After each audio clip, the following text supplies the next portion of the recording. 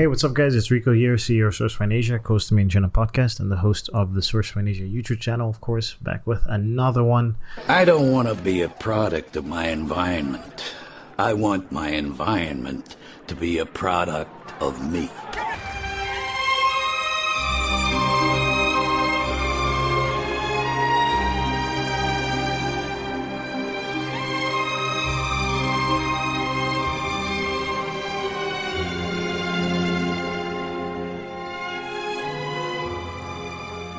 Tell us an example of the most remarkable example of transformation of help you've provided to one of your clients, the one that really stands out. It's hard to pick because I think of like three different situations. I think the one that's the sexiest is do you remember when fidget spinners were out? Oh yeah. Yeah. So we got contacted by some guy like randomly. I don't know how he got my email. He just emailed me, and he was like, "Hey, I want to have a call with you." And I remember actually I was at the Cross Border Summit at the time. Yes. I think I was on a panel, so I was like, "Oh, I'm busy, but I will be available from this time to this time." He said, "No problem," and he said, "I'll talk to you at that time."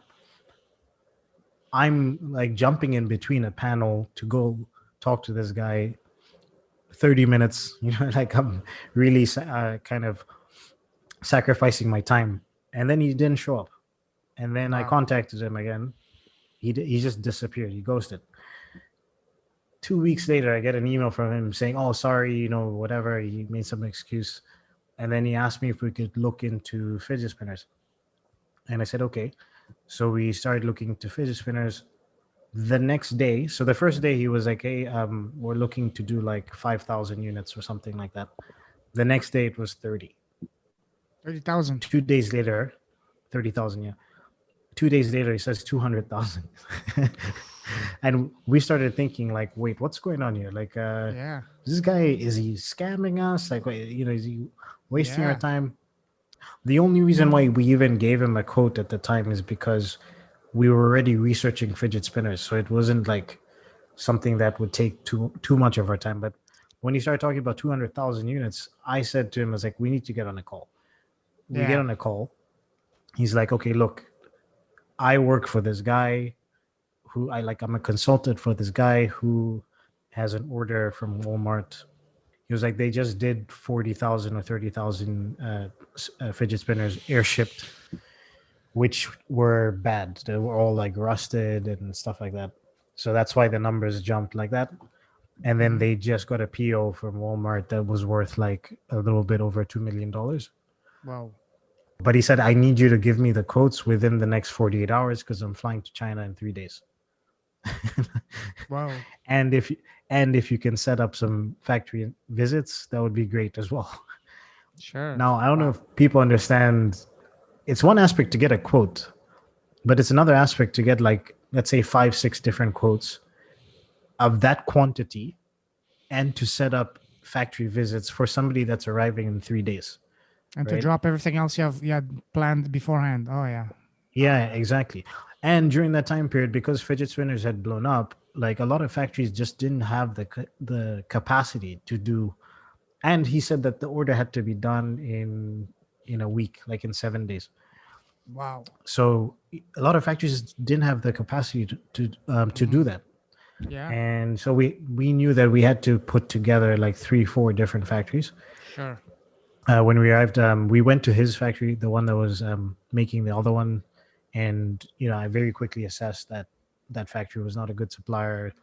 They were using cheap materials. This is the reason why the stuff was rusting. And they had made promises they couldn't keep. And basically within 48 hours, we put together a network of fidget spinner factories, found the stainless steel bearings, because I remember there was like some issue with that. And this guy, like the factory boss, is like calling people up north and, is importing stainless steel bearings. Put together 3-4 different factories to make that order that was worth a little bit over 2 million within 7 days. We were managing the factories, like my team was managing the factories. the guy sent over the wire transfer. Remember, we signed a contract with the factory, and midnight the wire transfer was sent. It arrived the next morning. The rest of my team came from Guangzhou, so I had three employees.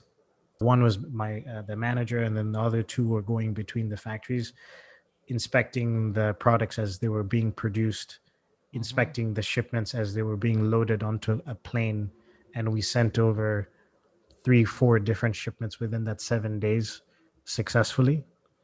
And it was crazy. Like, it was insane to put together that many factories in that short space of time, to produce that much product, to make it successfully. Not even like the product was bad quality or anything like that. We did exactly what they needed us to do, and the amount of money involved with it and all this stuff. And you go from like 2 weeks before that doing an order of 5,000 sneakers or something like that, to 500,000 bearings, 500,000 fidget spinners for Walmart. You know what I mean? It's just I don't think there's many companies that could have done that, in my opinion.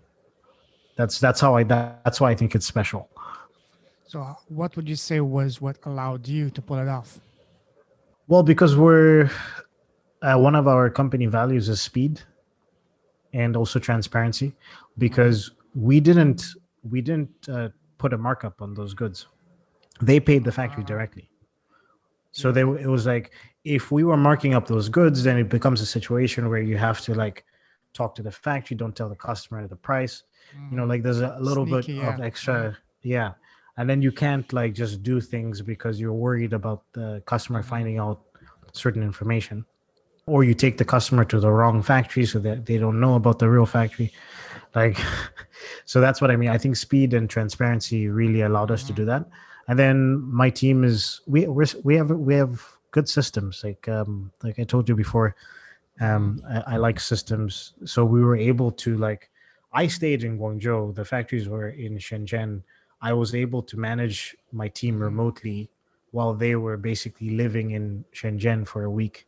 And they took our systems. We're dealing with at the time, I think our project management system was Asana, and then we're creating tasks in Asana, talking in Slack, uploading everything to Google Drive so the client could see the inspection reports in real time. Working with the client on Google Drive as well, things like that. So I think the systems and speed and transparency are the reasons why we could do that. Yes, I agree. Especially the transparency. That's huge. That's amazing. Yeah, because of course, if we marked up the products, we probably could have made more money. But we made a pretty decent amount of money for 7 days work. Oh yeah. I have zero regrets about how we did. And I'm sure the fact that you were transparent and not adding an extra markup to them, that earned you the trust of that company. And I'm sure I wouldn't be surprised if they referred more business to you as a way to thank you. We ended up doing smaller orders on fidget spinners with them, and then some other toys that they. So we ended up doing quite a bit of business with them over the course of a year. Of course. Yeah. That's how business is. It's all about trust and transparency. Absolutely. Yeah. Now, the theme of this podcast is leaders with a heart, and building businesses that are more than just about building a business for the sake of money, but also to have an impact, to build a business with a cause and a purpose. What would you say is a cause that you are, Rico, most passionate about? Cause that I'm most passionate about? I think I would say education. I think I was privileged in the way I grew up, the education that I had.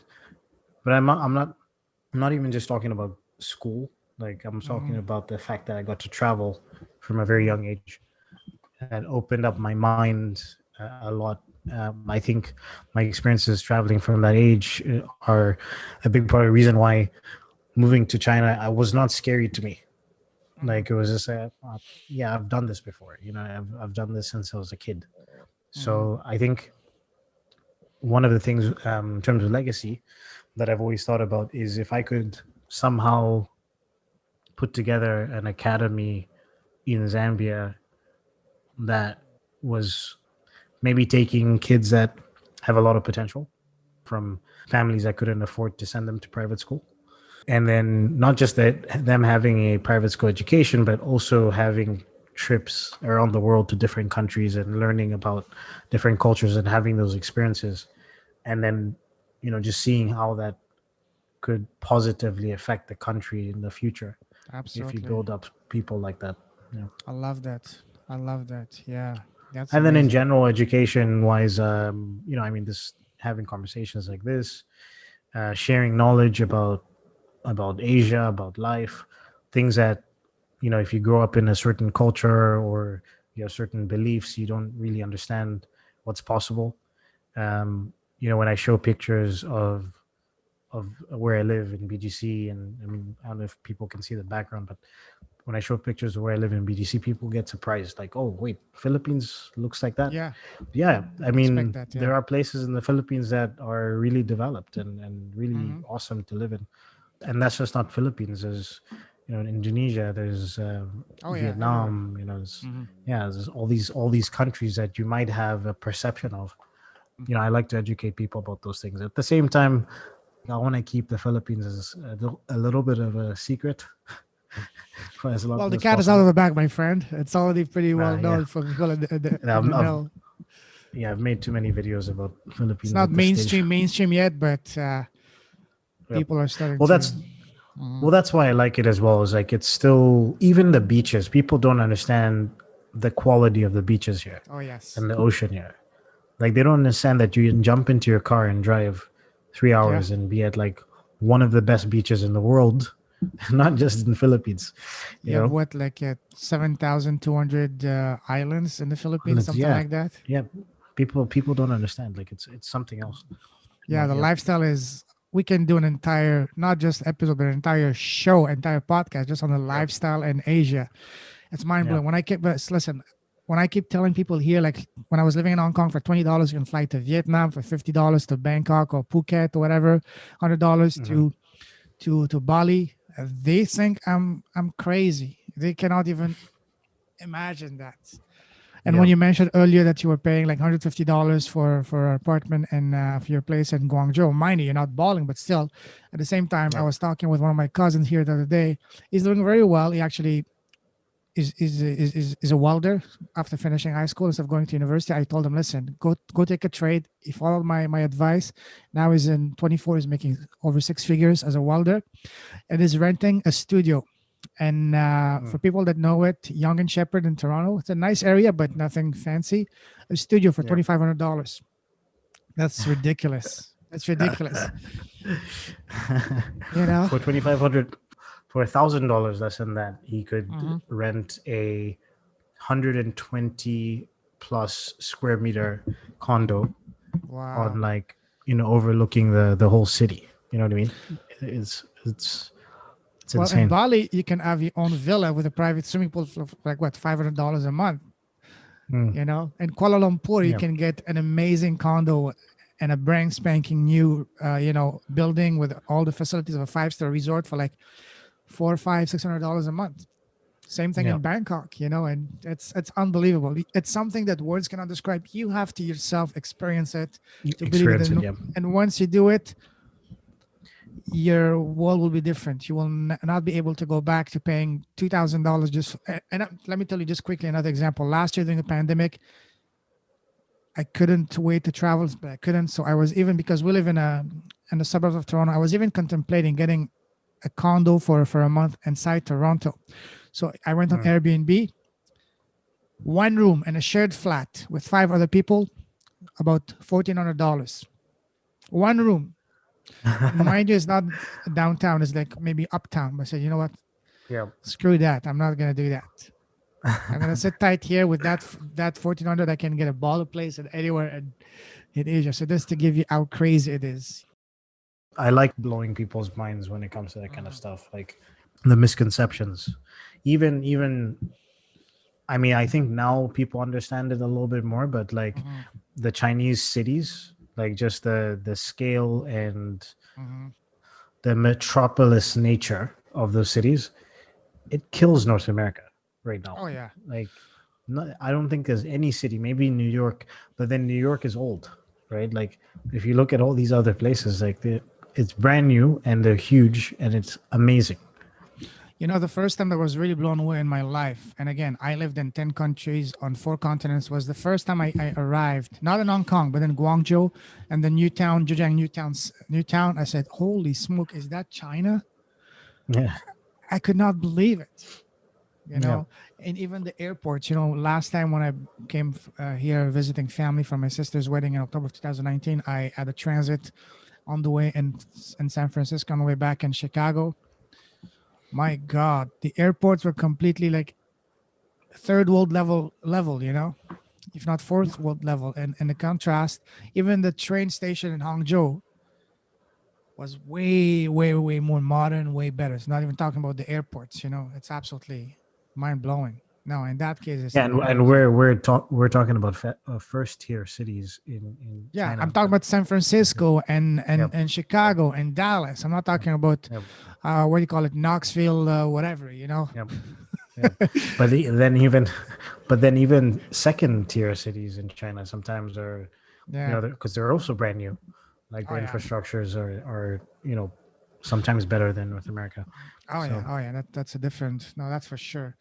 So anyone that wants to be blown away, and also, you know, to get their money to go way further, to drastically, you know, upgrade the quality of living, go to Asia. Sorry, Rico, but the cat is out of the bag, my friend. Maybe stay away from the Philippines. Leave the Philippines to Rico. Leave the Philippines to me. The only negative thing about that is just obviously the more people come over, everything becomes more expensive. I don't know which place it was. I think it might have been Chiang Mai, where I was talking to one of my friends who lived in Chiang Mai before everybody started going to Chiang Mai, like let's say 7 years ago or something like that. And he was like, yeah, you know, the places that I used to rent, which were, you know, a house, for example, brand new house, 2-bedroom, all this stuff, $300 a month, $250 a month, $300 with a maid, you know, ridiculous prices.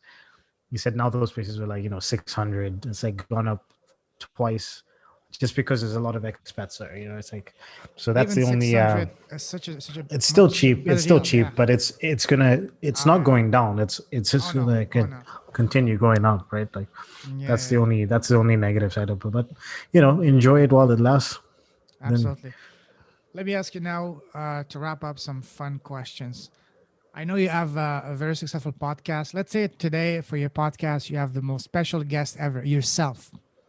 What would be the first question you would ask yourself? And I don't want you to think too much. What is the first question that comes to your mind that you want to ask yourself on your podcast? That I want to ask myself? Yeah, that you always want to.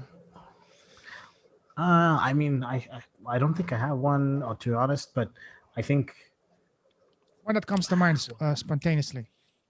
I think the question that I always ask, one of the questions I always ask at the end of podcast is, what's the smallest thing you've done that's brought you the largest results? Oh, I love that. I usually ask it business-wise. So I think, and I've been asked the same question business-wise. So if I was to say from a personal perspective, I think it was consciously deciding to make friends with people that had similar ambition and goals to me. What I mean by that is, like, you make friends in life most of the time from when you're a kid out of proximity. You're not choosing your friends. You go to school, you're in class with this person, and you become friends. Your parents are friends. They put you guys together, you become friends. But sometimes, like, you get to an age where your ambitions, your goals, the things that you guys dream about are different, and the life path is different. So I remember I was hanging out in college with like my roommate and some of my classmates and stuff like that. And it was cool. Like, we had fun together. But when I started talking about like business and entrepreneurship and my ambitions in terms of that, like, they're just kind of looking at me like, who do you think you are? You know? And I was like, no, but I mean, I want to start a company. I want to do this. I want to travel. I want to do this and that. And it was not encouragement. so at some stage, I don't remember which book I read, but I read a book that I know it was before the 4-hour work week. Actually, one of my new friends introduced me to 4-hour work week, but it was just some book that I read that was just kind of talking about how you are the average of the 5 people that you spend the most amount of time with. Exactly. And it's ironic because your parents say that to you as a kid, like, you should have good friends around you and all that stuff.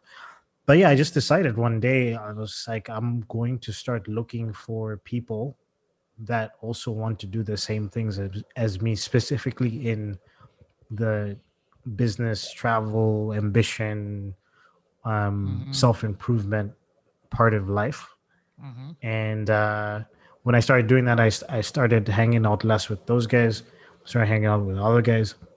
And these guys were, encouraging me. When I wanted to move to China, they encouraged me. They helped me. Like they did things that they helped me learn even about certain things that helped me when I was in China. So I think, and then up to now, we're still friends. We're all aligned in our sort of paths. So I think, making sure that you consciously, because I think people don't understand, like, you can actually decide to stop hanging out with people that have a negative influence in your life and find people that have a positive influence in your life. And also, just I want to add to that, some people might say, well, I don't know, I'm in a small town and there aren't that many people that have the same ambitions as me. My advice in that situation would be start to listen to podcasts and consume content by people that are like that, because I was doing that as well when I first moved to China, because I was teaching English and I wasn't really hanging out with a lot of entrepreneurs and things like that. So I had to just kind of jump into the podcast world and really, really just like consume content from people that were talking about things that I was thinking about, right? Until you start to meet people like that in real life as well. Absolutely. No, podcasting is huge because it builds you. Yep. It gives you a voice. It gives you connection to people that you could not even imagine. Oh, absolutely. Yep. What's your superpower? We all have a superpower. What's Rico's superpower? Dancing on tables? Yeah, probably dancing on tables. Dancing on tables. I don't know what's my superpower. I don't think about it like there's one. I think that there's multiple. It might sound a little bit cocky, but I think I'm very good at reading people. Okay. I think that it's almost to a stage where I can almost predict sometimes people's behavior. And then when I was younger, and this is more so when I was younger and single, you end up using it in a way to like, get girls and things like that. But it's also translated into so many aspects of my life, and I'm mostly correct. Like most of the time I'm really, really correct. I can sort of analyze somebody, kind of guess what kind of person they are, or guess how they would react in certain situations or react to something, and then when it happens, it's not a surprise to me. Is that a superpower that you were born with, or something that you had to hone through the years? And I think I was born with it, because I was always like, even as a kid, I was always like the therapist of everyone. I never understood like why does everybody like to open up to me? Like it was always one of those things. Like even adults. I remember I was 18. I was in college, and I remember meeting some like family friends or whatever, and there was a random older guy there, and we just started talking about random stuff. He was asking me about college, and then next thing you know, he's like telling me about his life and divorces and all this stuff, like stuff that I just felt like, is this the kind of stuff you would talk to an 18-year-old about? Like, exactly. It seems a little bit more grown than I need to hear. Yeah. And that used to happen to me a lot. Like I'll have older people open up to me, and people my age open up to me or ask me for my perspective on things. So I think I've always, I think people can sense it. I think I've always just been able to read people really well. Nice. Awesome. And of course, I'm interested in psychology, so I did end up like reading a lot of books about psychology and sociology and all that stuff. So, there's a natural skill there, but then there's some small foundation as well. Absolutely. We all have a purpose, a mission for being here in this life. What would you say is your mission in this life? My mission in this life. Your purpose of being here in this time and in this period? Maybe it's to educate people. I think educate people, not just educate in that way, but I just mean about everything. Okay.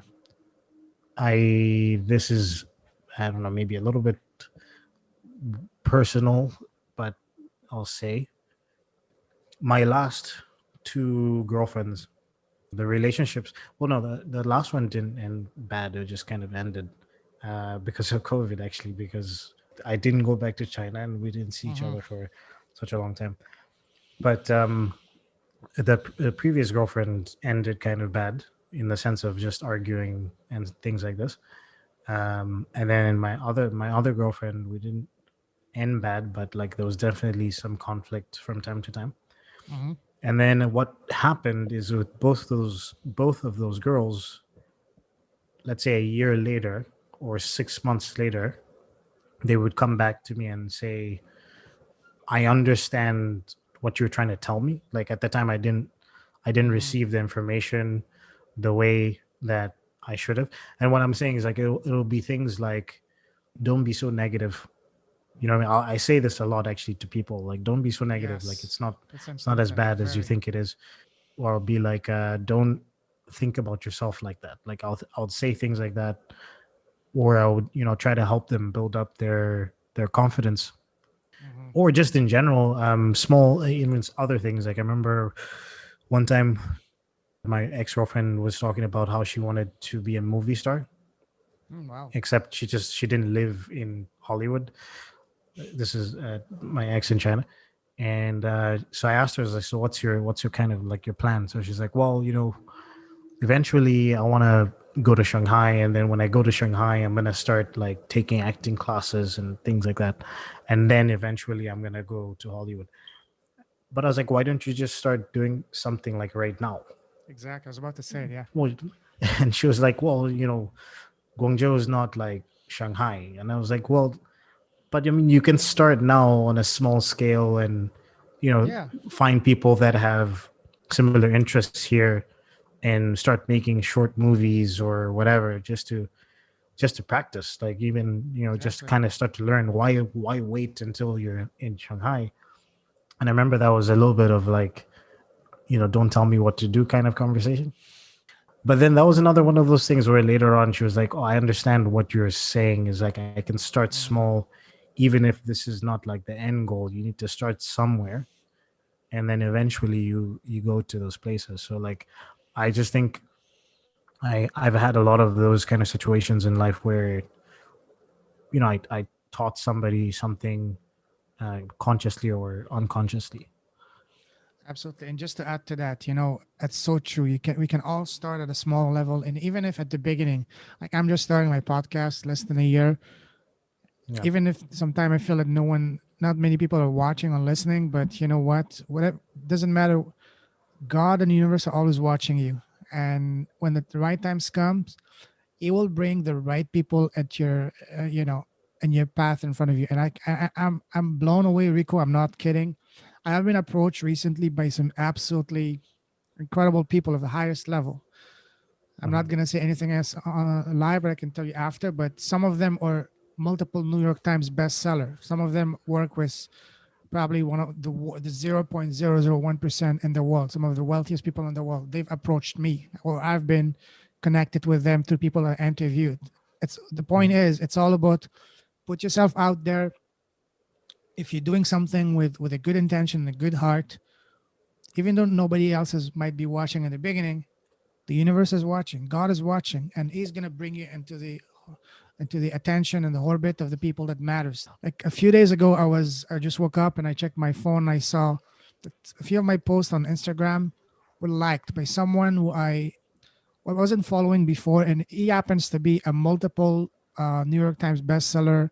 He was part of the original The Secret movie, one of the founders, one of the main characters, Dr. John Assaraf. I don't know if have you heard of him? A mega profile. I wasn't following that guy, and on Instagram there must be currently like what, almost 3 billion people. I'm still speechless as how he found about me, how he just managed. And again, I'm not boasting about having my post liked by someone like that. That's very shallow. It's just that the point is, someone of that magnitude noticed me, or somehow I was, brought to his attention. That's a lesson I want to focus on. It's, even though you feel that no one is watching you or whatever, keep doing at a small level. Keep putting yourself out there. And if you're doing, something good, you're doing good with a good intention and with pure intentions, people will start taking notice. And all it takes, I hate to, to use the catchy sentence from ClickFunnels, you're just one funnel away. You're just one contact away. You're just one connection away, So yeah, that I love that. That's amazing. Listen, Rico, we can talk for hours, and actually we've been talking for Lorenzo, over 2 hours now. One dance away on the table. Oh, that's for you, my friend. That's for you. We'll save that for Manila as soon as I'm back, because I miss Manila. Somebody will notice me on the table dancing. Who was that? Yeah, No. We will stream live it on Instagram, on Facebook, on YouTube. You will become a superstar. You're already a superstar, but let me ask you one last question. Let's say that you were to become the president, not of Canada or whatever, but of the entire planet Earth. What is the first thing you would do to make this world a better place? That's a weird one, because it feels like a Miss America type of or Miss World type of answer. I mean, I don't see why anybody should be hungry. There is enough money in this world and resources that everybody can be fed. So that would be one of the first things. It's just that obviously a lot of people like to hoard their nuts and not share. So, but I think that would be one of the first things I would address. And then, of course, education and shelter. It all starts with education. I totally agree with you. I totally agree. Yep. As I said, listen, we can talk for hours. You're an incredible person, a great friend of mine, and also a true leader with a heart and a enlightened soul. I can see that, on top of being probably the best table dancer in all of, Asia, probably. We can make a competition of that. I'll let that for you, because you're good at organizing events. It's all of Eurasia. Exactly. Yep. So if someone wants to reach out to you, Rico, what's the best way to do so? I think right now it would be to go to the summit, because I'm heavily involved with that, svadigitalsummit.com. There's a contact us page there. I'm actually I read every email, because we're early stage right now. So I'm really paying attention to everything that's going on. If you respond to an email that you get from the summit, it goes to me as well as my business partner. So that's the best way to contact me. Also, just to add, I think one more thing would be our Instagram at sourcefineasia.com. I mean, at sourcefineasia. That would be another thing. Sounds awesome, my friend. I salute you. Have a wonderful day. Right. Evening for you, it's evening. It's past midnight. Hey, what's up, guys? Thanks for listening to this episode of the Made in China podcast. If you want to reach out to us, that's podcast@sourcefineasia.com. If you want to check out the show notes from the episode that you just watched, that's sourcefineasia.com/made in China. And be sure to also check out our YouTube channel, Source Fine Asia, all one word. Cheers.